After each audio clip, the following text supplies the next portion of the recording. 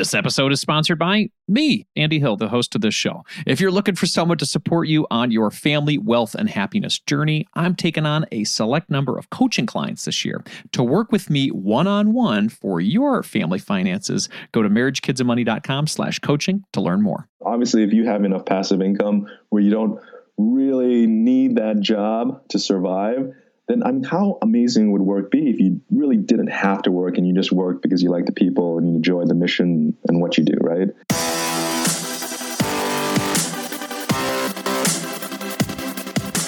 This show is dedicated to helping you strengthen your family tree and live financially free. Welcome to the Marriage, Kids, and Money podcast, everybody. This is Andy Hill, and today we're talking about growing our passive income to develop a comfortable stay-at-home parent lifestyle. A lot of us have had this moment in our lives. We become parents, and we want less time working and more time with family. But the income is just not there to support it. Today, I'm going to talk with someone who has developed enough passive income to spend less time on work and more time raising his son. Sam Dogan is my guest today. Sam is the writer behind Financial Samurai, a blog and podcast dedicated to slicing through money's mysteries. He is a regular contributor to CNBC and has been featured in major publications like MarketWatch, Business Insider, and Forbes. When he's not writing or talking about money, he likes coaching and playing tennis and enjoying delicious food in San Francisco with his wife and young son. Welcome to the show, Sam. Hey, thanks for having me, Andy. Absolutely. So, Sam, when did you decide that growing your passive income was a good idea for you? So the time that I decided was the very first day of work. It was 1999.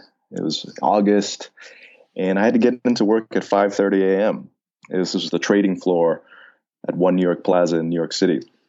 And I remember staying until 7:30 p.m., so that was a 14-hour day. And after about a week of this, I was thinking to myself, there's no way I could keep this up for 20, 30 years like my parents did in their careers. So it was that first week, that first day, I thought, you know what, I better save as many of my pennies as possible to get the hell out of finance as soon as possible. Yeah. So what did you do in finance then? So I was in international equities, sales and trading. And I don't know if you remember, there's this guy who wrote this op-ed piece called Why I Left Goldman Sachs.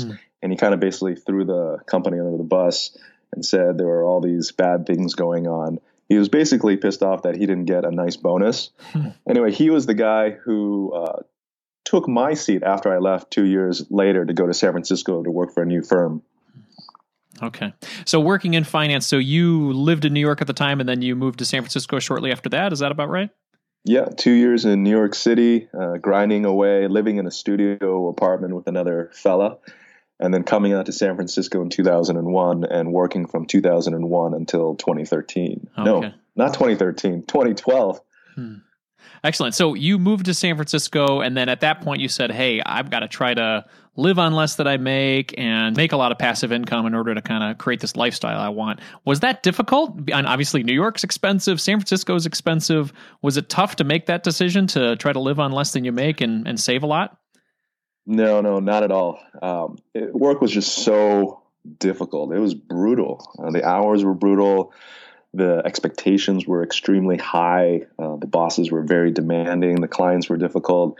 It was so brutal that just saving an extra $1 or $100 made me feel so great from the very beginning, from the first week, that I just started saving more and more and more with the specific goal to achieve enough passive income to cover my basic living expenses.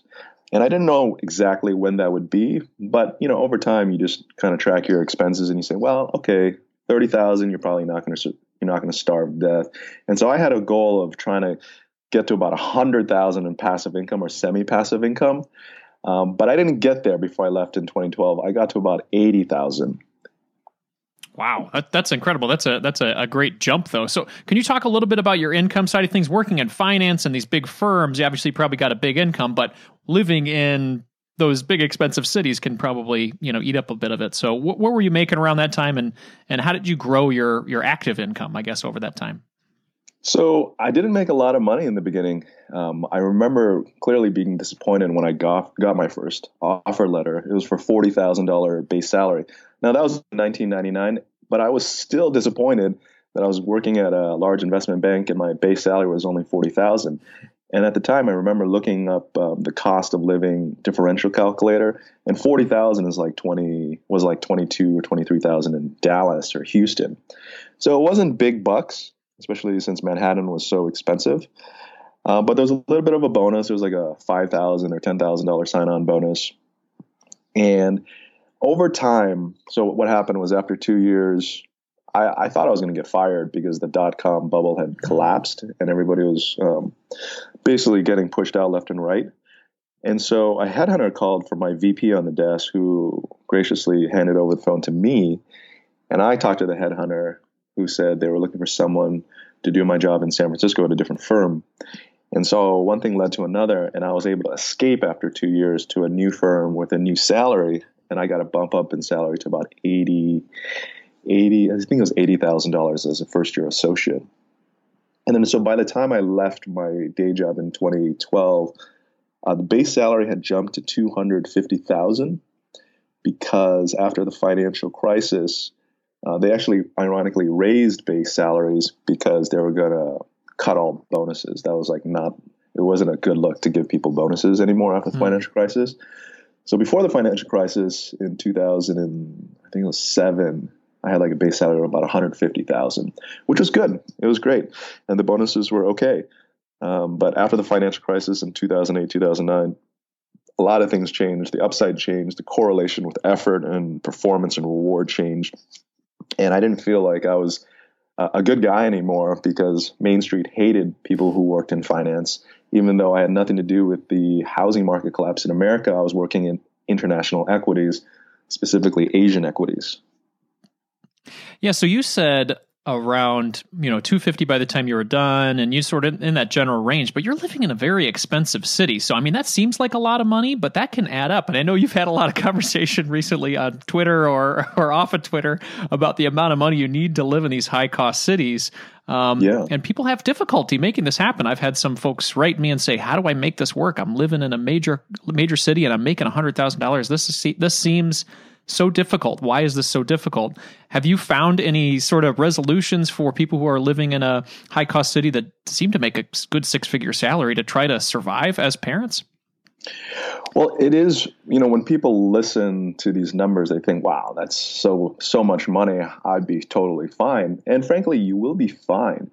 But it's not like you're just crushing it and saving a lot of money and, going to sail off into the sunset, especially if you have kids. There was a report that came out recently, just the National Association of Realtors and just the Housing Urban Development reports. They say that low income in San Francisco is considered making less than around $115,000 if you have one child. That's considered low income. So you would be qualifying for low income housing and so forth. And to afford the median 1.6 million home in San Francisco, would require about a $343,000 household income. And so that's the reality. So when you listen to these numbers, you need to take into account where someone lives, the taxes he or she pays, and the amount of kids he or she has.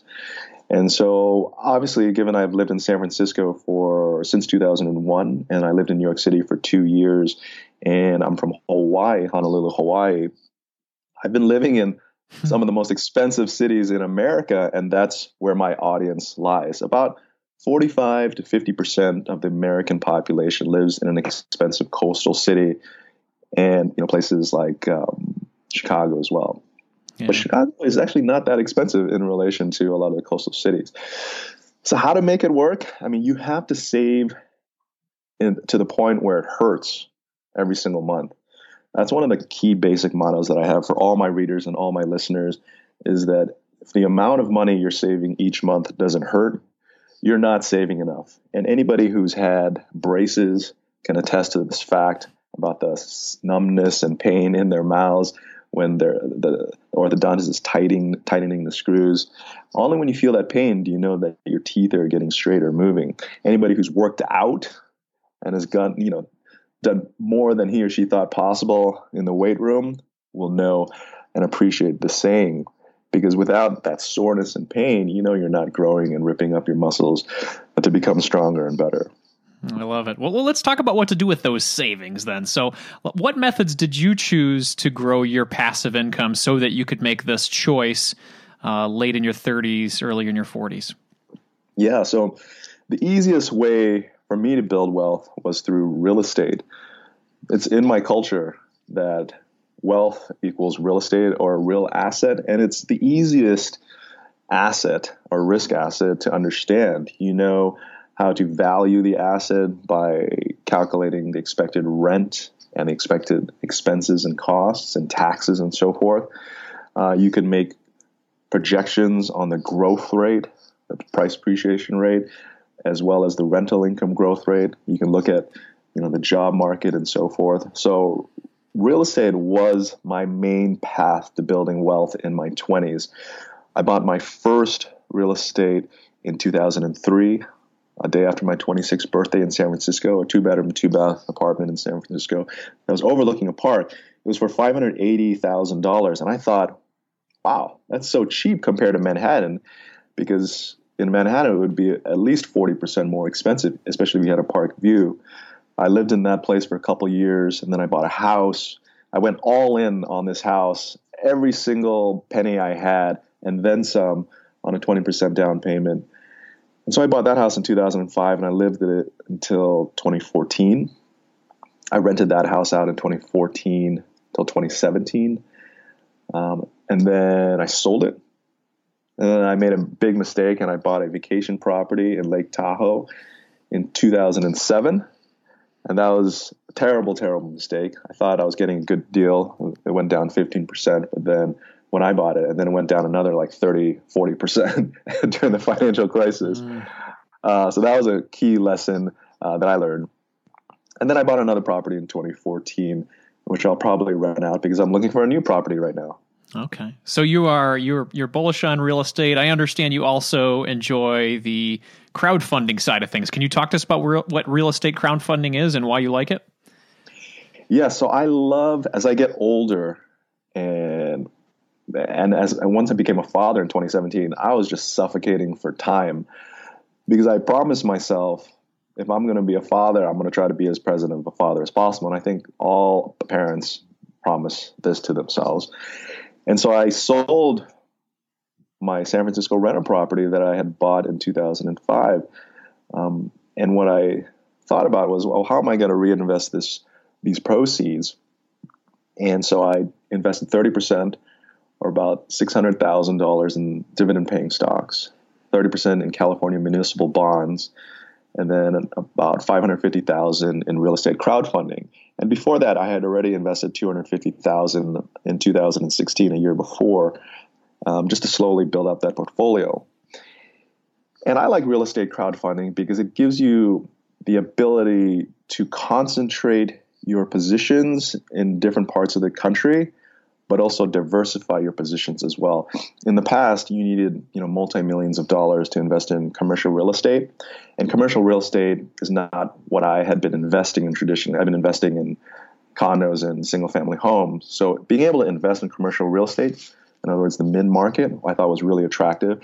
Being able to take my expensive coastal city capital and reinvest it in the heartland of America, where cap rates are much higher and where I think there's going to be great demographic growth thanks to technology, thanks to a government regime change, and just thanks to just shifting demographics that I believe will continue over the next 10, 20 years. I thought real estate crowdfunding was a really great concept and a great idea, and also the ability to make money completely passively. I had a lot of problems with my rental house that I sold in 2017. There was always some maintenance issue. I always had 4 or 5 dudes rent out the place. It was never like a family of 4 or 5, and you can't discriminate. And I did look for like the best tenants possible, but it was always 4 or 5 dudes in San Francisco, probably because the tech scene was so heavy and it's dominated by males. And there would be parties and all that stuff. And I was like, well, there's no way I'm going to want to deal a single minute with this property as a first-time father, forget it. I'm going to sell. And obviously, also, I got a great deal. I got a really good deal that I just couldn't believe. That's great. That's great. Well, yeah, it sounds like a good option. So can you tell me the difference, I guess, in your mind, the difference between real estate crowdfunding and just buying a REIT, like a REIT index fund, something like that? So a REIT, is a professionally managed portfolio of properties, and it's very broad. Generally, REITs are huge. They have hundreds, if not thousands, of properties all over the country. There are specialty REITs, like one I own called OHI, Omega Healthcare, which specializes in properties for old folks. And I thought that was an interesting demographic play on the aging of America. But in general, REITs are much more broad, whereas real estate crowdfunding is much narrower. You can invest with specific sponsors you like in specific areas of the country, in specific deals, debt or equity. So it's just a better way, or it's a different way to allocate your capital. And it's considered an alternative investment in which I think nobody should allocate more than about 10% of their investable assets in, maybe 20%. But real estate crowdfunding is a way to diversify, but also to focus on different demographics and different areas of the country more specifically. Okay, so you might invest in a single, I guess, area or a specific property when you do crowdfunding versus a REIT? Yeah, so one example would be a multifamily property in Arizona. So like student housing with 150 doors. And you'd think, well, maybe this part of Arizona next to the big university is good, and the sponsor has done 3 or 4 deals before with positive returns.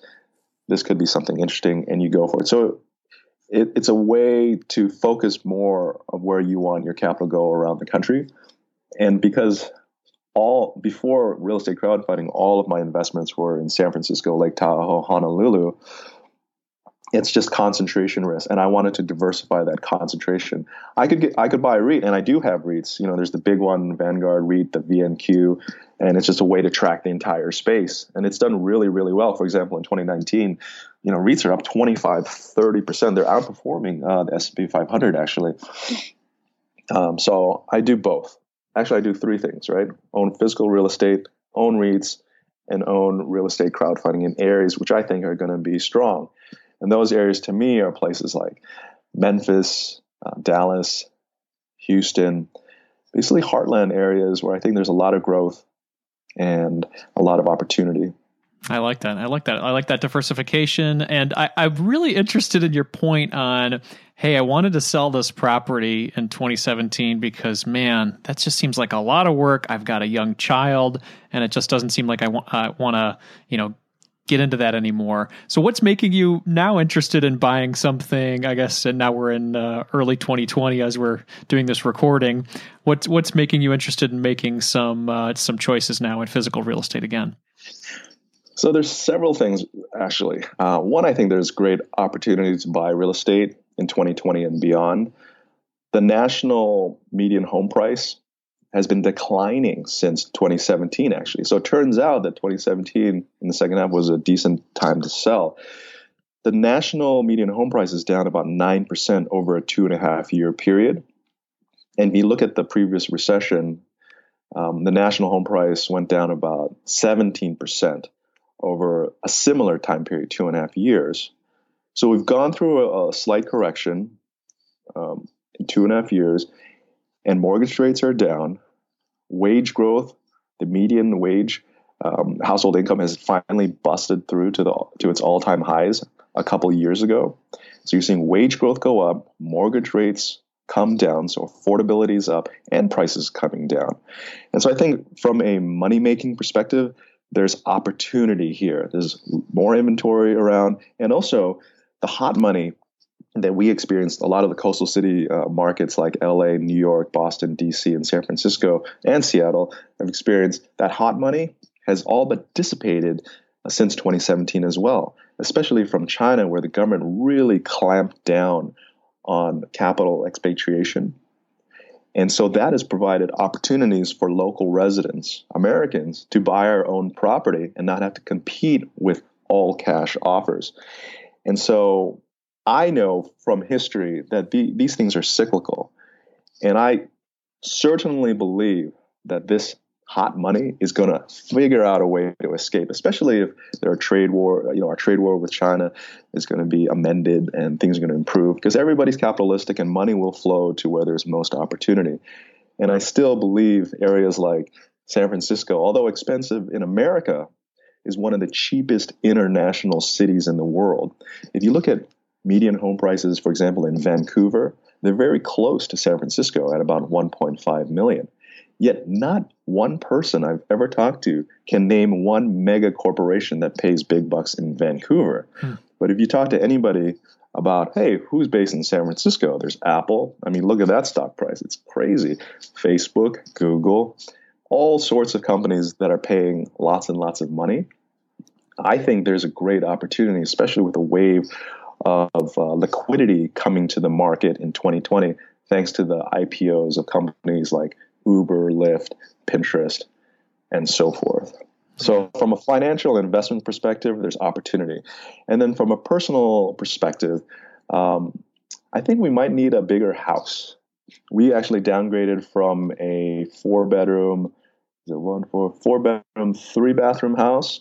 It was about, and it's not that big. It was like 2,300 square feet, and a couple hundred square feet of that space was kind of not that great of a space. And we downgraded to now it's a 1,900 square foot house.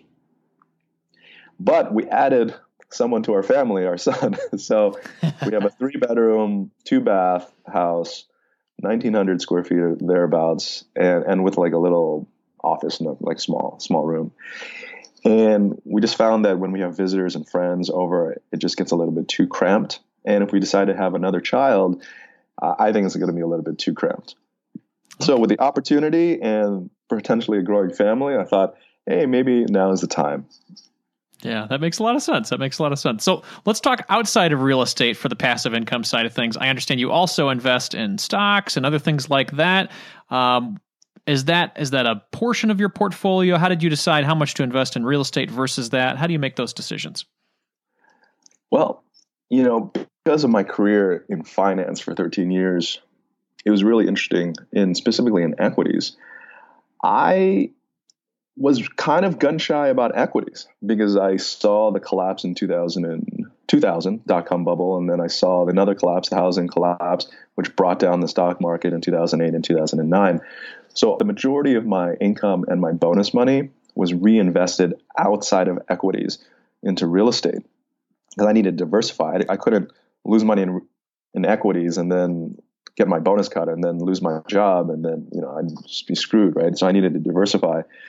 And today, basically, I try to structure my portfolio so that no big category accounts for not much more than 30% of my net worth. So for equities, it's about 25% of my net worth. For real estate, it's about 35% of my net worth.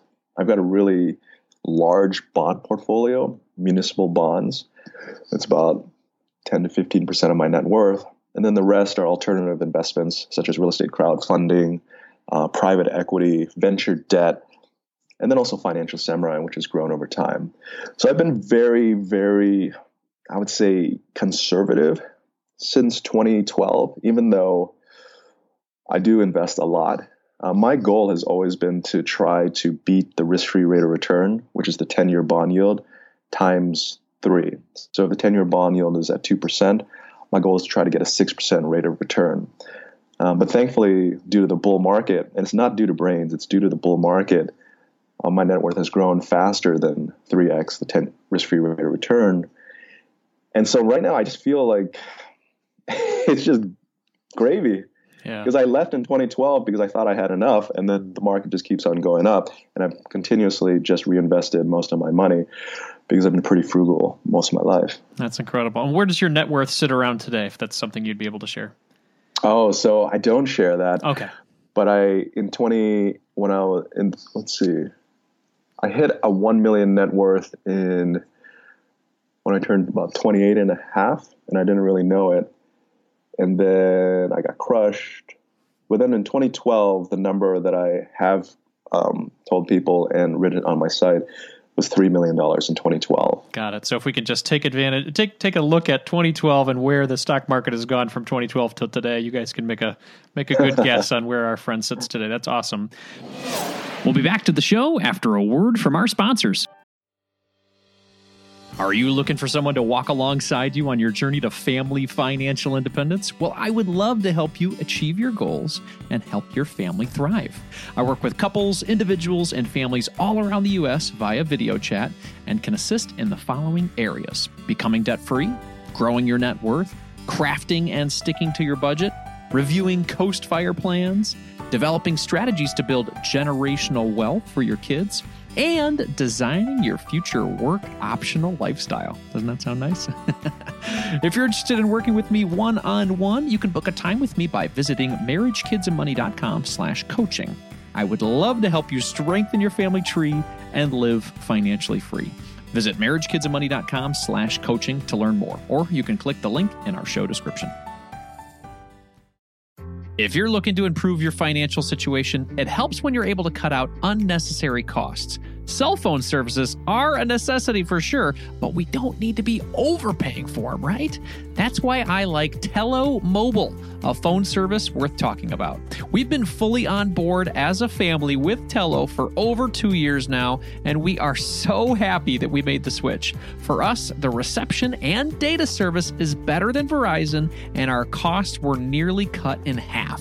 Tello runs on the T-Mobile network, and it's wowing new customers like us with their rock-bottom prices and stellar service. With over 10,000 reviews, Tello is rated as excellent on Trustpilot, and this is quite rare in the wireless world. Nicole and I went for the unlimited data, minutes, and texting plan for only $25 per month each. Isn't that crazy? You heard that right. $25 is their most expensive plan, actually. And Tello is running a special offer for MKM listeners right now. Check out Tello today at marriagekidsandmoney.com/Tello. That's marriagekidsandmoney.com/Tello, and use the code MKM20 to get 20% off on your first month of service for any Tello plan above that $10 per month mark. Again, use MKM20 to get 20% off at marriagekidsandmoney.com/Tello, and you'll be supporting this show. Hurry up. The code is valid until April 19th, 2024. marriagekidsandmoney.com/Tello. Thanks for taking time to consider our sponsors, everyone. Let's jump back into the show. So, Sam, at a point in your growth, you were probably looking at your retirement accounts as well as taxable accounts. How did you decide when to invest in your retirement accounts versus taxable accounts so that you could live off the money today? Was it a max out one and then start investing in the other kind of situation? How did that work? So it was always, since 1999, since I wanted to get the hell out of work, it was to max out my 401k every single year. So back then it was about 10,500 max, and now it's 19,000. And that's just going to keep on going up, right? And so I've always had the mantra to max out your 401k, stick to my job for as long as possible, because they also provided profit sharing, which was great. And sometimes that profit sharing grew to like 20,000 a year. So that was like another match. And, you know, employees should realize that it's not just the maximum in your 401k that you contribute, but it's the maximum that your firm can contribute. And that total figure, contribution figure, is something like 55,000. You got to take a look at the latest numbers. So just be aware that 3% match or whatever, your firm can do much more if they wanted to, and if they were more profitable. But once I got that match out of the way, and I got that out of the way, it was part of my daily routine since 1999. I specifically focused on saving as much money as possible in my after-tax brokerage accounts and then building real estate. So it was basically max out my 401k and invest and save at least 50% of my after-tax and after 401k money. Because the goal obviously is to generate enough passive income to retire early, because you cannot tap your 401k and IRA before 59 and a half without paying a 10% penalty. And you can do some other things to withdraw it a little bit earlier. But my goal has always been to build that after-tax portfolio to as large of a number as possible, and then think about my 401k and IRA as just funny money, just gravy money. If it's there when I'm 60, awesome. If it's not there, well, it's fine because I never counted on it in the first place. It's just exactly like Social Security. You pay an arm and a leg into Social Security to have the government redistribute your wealth and hopefully take care of its citizens. And if it's there, when we're 65 or 70, maybe, great. But right now, I'm discounting my Social Security to zero. Yeah, that makes sense. And I've heard of this term coast fire or coast fi, where you get to that point where you've saved so much in your retirement where you can say, hey, well, in 30 years from now or 20 years from now, it's going to be a good amount of money. So maybe I'll just focus on other areas of my savings or enjoying life a little bit more. So it sounds like you've done that to an amplified level. Yeah, I was just on a mission to get out of work as soon as possible. And that's the irony of starting in a really difficult and stressful career, is that it makes you really focused on your values, your goals, and your money. If I had a really cushy career that, I can get in at 9 o'clock and leave by 5, nobody ever bothered me when I got home or on the weekends, I probably wouldn't save and invest as much. I probably wouldn't do as much research and learning about various types of investments. So I forced myself to understand balance sheets, cash flow statements, income statements. I forced myself to go to business school part-time while I was working 60, 70 hours a week. And I just forced myself to take those risks. Sometimes they paid off and sometimes I blew up in my face. But it's just that risk you've got to take. And again, we're in this huge bull market since the financial crisis. But before the financial crisis, I was taking risks. And all of us, if we've been focused and have been, really, specifically focused on a certain goal, should be doing pretty well or should have done well over these past 10, 20 years. Yeah. So when did you and your wife just sort of hit that button of we're done with the traditional working careers? How old were you guys? And tell us how that went. So I was 34 in 2012, and I had a net worth of about $3 million. And I had passive income of about $80,000. And I knew that I wouldn't starve on $80,000. In fact, I thought I would live a pretty good life because we had bought our property and it was affordable because we refinanced so many times. And my wife, who was 3 years younger, still continued to work after I left because we decided, well, you're 3 years younger. Let me go on this early retirement path and do random things. If in 3 years we're still surviving and I didn't just drown with debt and lose all my money, then you too, at the age of 34, can retire too. And she's like, okay, that's fair. We believe in equality, so I grinded away, writing on Financial Samurai, and we did so much travel and all that fun stuff. And then it was really kind of a cozy environment because she had healthcare and I joined her healthcare program. And then she worked on some goals. So she knew she had like a 3-year timeline to save and invest aggressively and to try to get promoted and all that. And then when she was 34, she hit some goals, like a net worth goal, her personal net worth goal. And we figured, hey, this is the time.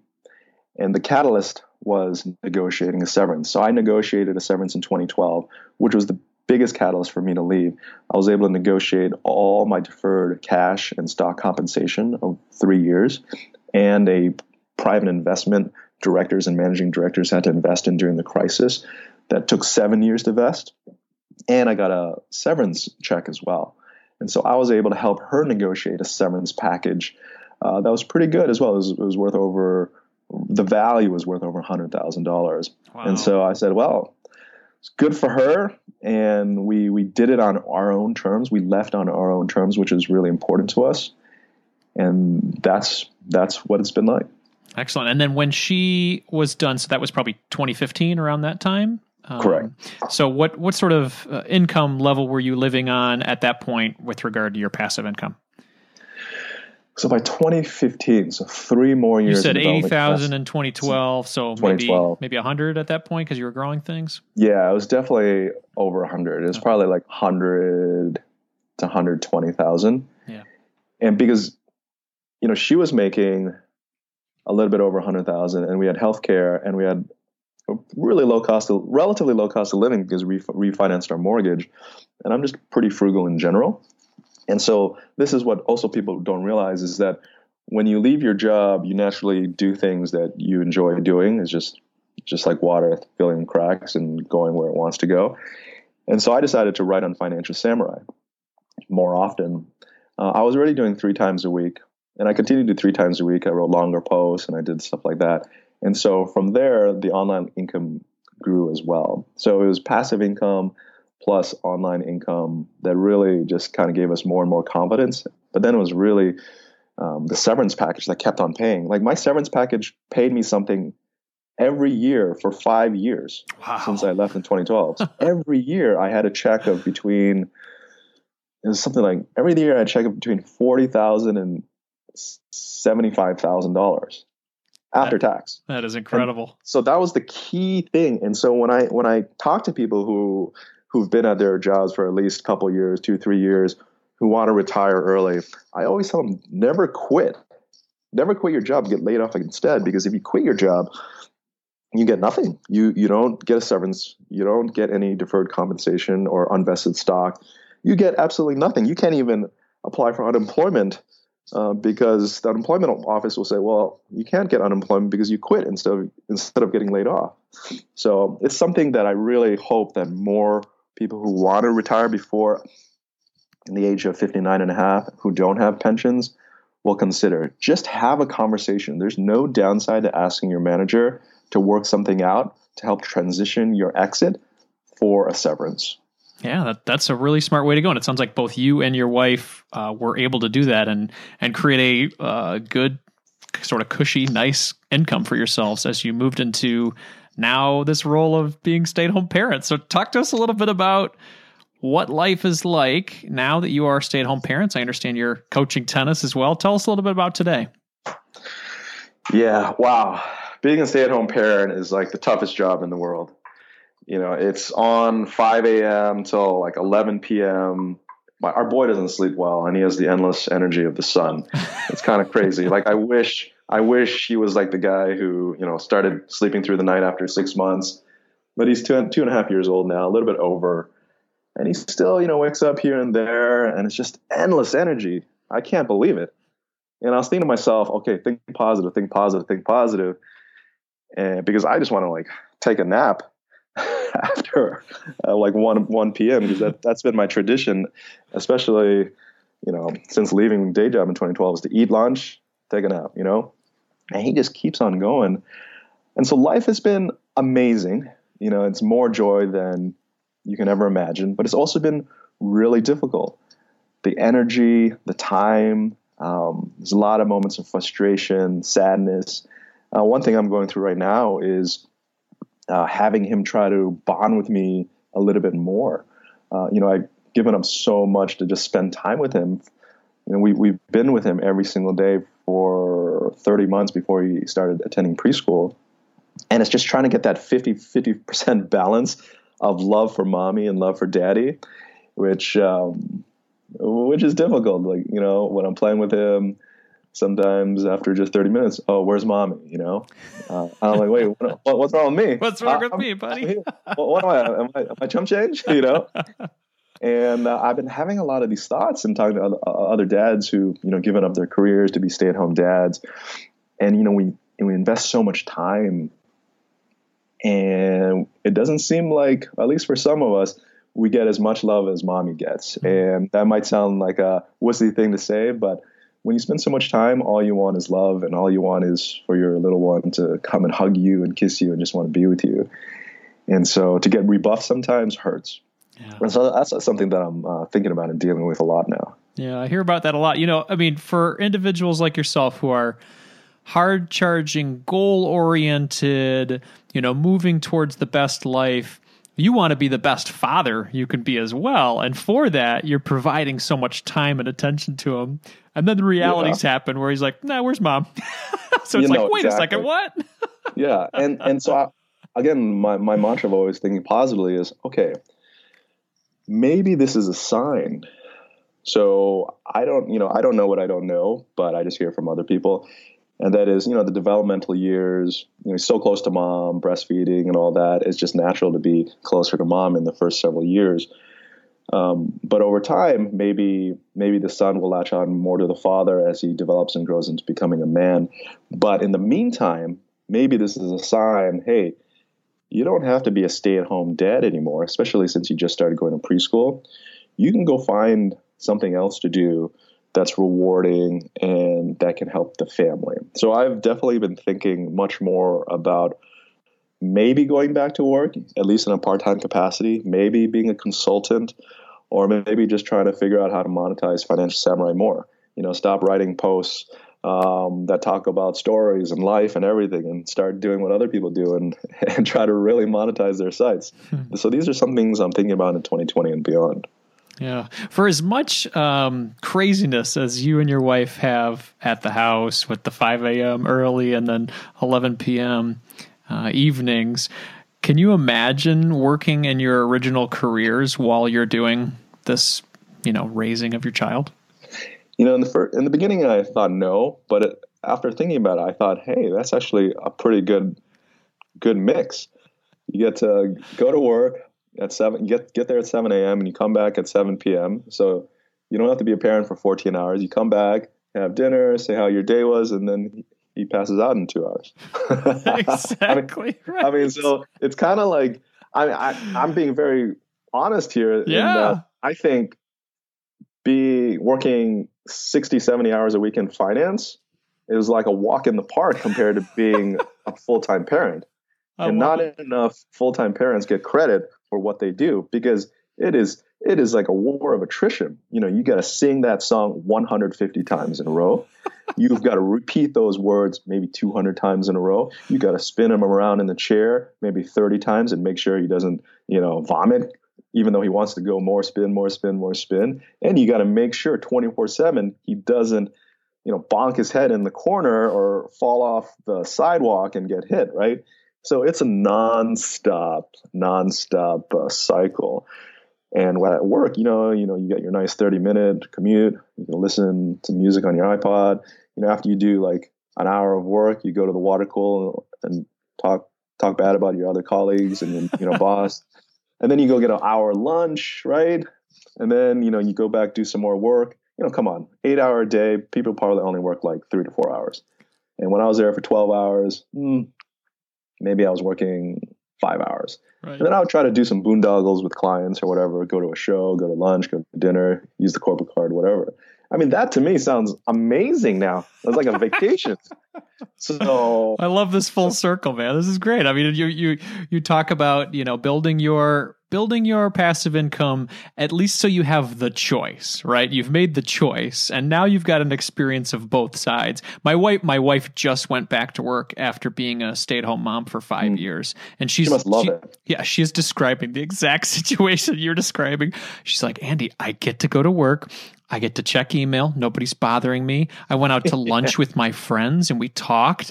I'm like, yeah, baby, it's great, right?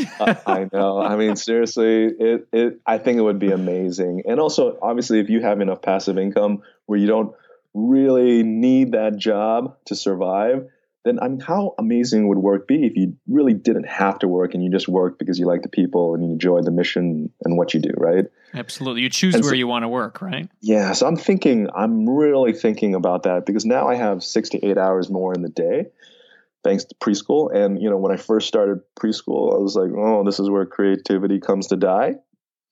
And then 2 weeks later, I was like, oh my God, preschool is amazing. It's like a vacation every day for parents from Monday through Friday. It's like, oh, thank goodness. And so it's been a great journey. And, just like as a parent, for those new parents out there, man, you just survive 3 years. Just tell yourself 3 years and things I think will get much better. That's such a good perspective. It's like young parenthood graduation, preschool or kindergarten. It just feels so good. Absolutely. Well, Sam, this has been a great conversation. I want to ask one question before we go. So if somebody's listening and they're saying, well, I'd like to develop my passive income today, and I haven't really done much because I would like the option of, choosing the type of place I want to work or stay at home with my kids in their first couple of years, what would be a good first step for them to decide where to start their passive income journey? Yeah, that's a great question. So you have to know several things. One, you got to know what you really want to do in your life and when you want to do it. You don't want to put your life on hold for a job that you don't really, really love. And passive income starts with the first step of savings. Save as much money as possible until it hurts, because if it's not hurting, you're not doing anything to move the needle. It really needs to hurt, because when it hurts, you look at your expenses and you look how to optimize, and you look at the risk that you take when making investments. Look at the big main ways to develop passive income, and that's through the stock market, the bond market, and the real estate market. Start simple. Those are the three. Look at the returns, the historical returns. Make some calculated guesses on the future returns. Look at the interest rate and the capital needed to develop that passive income number. So if the interest rate is 2.5%, you need $1 million to generate $25,000 a year in passive income. And there's various ways to do it.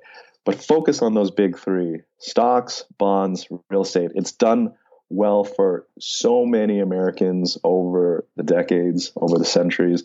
It'll probably do well for you. And the more you get into it, the more you'll understand. And I think you're just going to get hooked on building passive income. You don't have to think, well, I need $100,000 passive income immediately. Start with $100. So how much capital do you need to generate $100 a year in passive income? At a 2.5% rate of return, you need $4,000 in savings. So you save $4,000 a year at a 2.5% rate of return, you got $100 in passive income. What can you pay with the $100? Maybe you can pay your coffee expense for the year. Maybe not. And you just go in incremental steps. Okay, you checked off paying for coffee. Now I'm going to pay off lunch. Now I'm going to pay off dinner. Now I'm going to pay off my entertainment expense. For me, I've got a goal in 2020 to generate enough semi-passive income to pay for preschool, because preschool costs $1,950 a month plus donations, fundraisers. And I've got to pay for healthcare. Right now, our healthcare just jumped to $1,940 a month and premiums, right? And that's crazy. And we never go to the hospital. And thank goodness we never go to the hospital. And, we're pretty healthy. But man, $2,000 a month in premiums, and that's after tax money, is a lot of money. And if we have another child, our premium is going to go up to $2,400 a month. I mean, that doesn't sound reasonable at all. But I understand it's our duty as Americans to subsidize and help other people. It just costs a lot. And so the only thing I can do is figure out some goals. So my goal is to generate about $5,000 extra in passive income to pay for preschool and to pay for healthcare. And that's going to take, just doing the math, that's going to take, let's see, at a 2.5% rate of return, that's going to take, I don't know, $200,000. Ooh, it costs a lot of money. That's actually just per month, man. $5,000 per month times 12. That's $60,000 in passive income I need to generate to stay gainfully unemployed. That's $2.4 million in capital that I need to amass. Now, obviously, maybe I can generate more than 2.5%, or maybe I'll lose a lot of money because we're 10 plus years in the bull market and everything will go to hell, right? So I have to figure out ways, but I've got a goal: $5,000 to pay for preschool and healthcare, to provide for my family. And so it's really clear. So come up with that goal, start small, work your way up, and I think you're going to be all right. I love it. Well, that $5,000 a month, my friend, could be from a nice part-time job that you really like, where you could get some lunch with some friends. Yeah, that'd be awesome. And subsidized healthcare. Exactly, please. right. A little healthcare too as well. That'd be great. Well, Sam, this has been a great conversation. I really appreciate you sharing so much with us, inspiring us to grow our passive income, and then also realize the realities of being a stay-at-home dad, the benefits as well as the opportunities that you might see in the future for you and your family. So where's the best place for people to connect with you and learn more? So you can just check out financialsamurai.com. You can check out my About page. I'm on Twitter sometimes. I don't try to, I'm off social media a lot. I try to chunk it, maybe like 10 minutes a day, and that's it. But financialsamurai.com is always great. I'm always reading the comments, and I respond to 70+% of the comments that need responding to. So if you ever need me, the comment section is probably the best way to go. And you'll find a lot of interesting, different perspectives in the comment section as well. Excellent. Well, Sam, thank you so much for your time today, and I really appreciate you connecting. Thanks, Andy. Take care.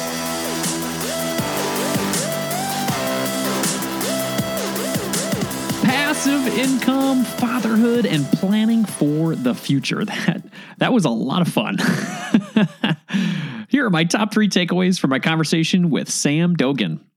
Number 1, diversify your passive income streams. Sam shared that he diversified his income streams across bonds, equities, real estate, and his online business. This way, if one of them decreased or lagged behind, he'd have the other income streams to support him. And then he diversified further into real estate across physical real estate crowdfunding, and REITs. So he diversified his diversification. Think about your current portfolio or the one you want to create with diversification in mind. It's worked well for Sam. Number 2, set small passive income goals and grow from there. Sometimes we can hear stories like Sam's and get kind of discouraged. Man, there is no way I can get to $100,000 of passive income or $200,000 of passive income. That is insane. And that's okay. Think about how cool it would be to have enough passive income to pay for your coffee for the rest of the year, or your coffee for the rest of your life, or even enough to pay for an annual vacation for the family each year. Setting these mini goals like that will get you excited to continue to move on. That's where my head is at lately. I've got about $10,000 in taxable investments. If I can get that to $20,000, then I can cover the swim summer fees at our local swim club each year. That'd be cool. Number 3, realize the stay-at-home parent role isn't a permanent thing. I love the way our conversation ended. Sam is now at a point in his life where he now wants to work. But this time around, he's seeking out part-time work that he enjoys. Being a stay-at-home parent is a lot of work. It can be emotionally, physically, and mentally draining, but it can also be incredibly rewarding. And you have the ability to create a bond with your child that will last a lifetime. There's nothing wrong with choosing to go to work or choosing to stay at home with your kids. They're all just choices that are personal to you. But I do think it's pretty great to have options, whether it's debt freedom or paying off your mortgage or a healthy amount of passive income. A strong financial picture for your family gives you the confidence to explore those options. And Sam is definitely exploring them. Sam, thank you so much for being so open and honest with us about your family and your finances. I think that type of transparency really helps people win, and I really admire that about you. Thanks again. As a quick reminder, everybody, this show is for entertainment purposes only. Be sure to seek out professional advice for your specific financial situation. Before we go for the day, I'd like to ask you to do any one of these 3 things to support this show. Number 1, join our Facebook group called Thriving Families. We're about 600 plus families in there now, and it's free, and we're having good conversations about how to take our family to the next level. So check us out at marriagekidsandmoney.com/FB group. And then the second thing, subscribe to this podcast in your favorite podcast player. And then the last thing, number 3, share this episode with a friend who wants to grow their passive income and experience life choices on their terms. You can find this show and all the links and resources mentioned at marriagekidsandmoney.com/session173. That's marriagekidsandmoney.com/session173. And if you are new to the show, I would highly recommend you check out session 116, The 10 Steps to Young Family Wealth and Happiness. You can find that at marriagekidsandmoney.com/session116. It's a great place to start. In the spirit of growth and inspiration, I'm going to end the show with a quote today from Dale Carnegie. Inaction breeds doubt and fear. Action breeds confidence and courage. If you want to conquer fear, do not sit home and think about it. Go out and get busy.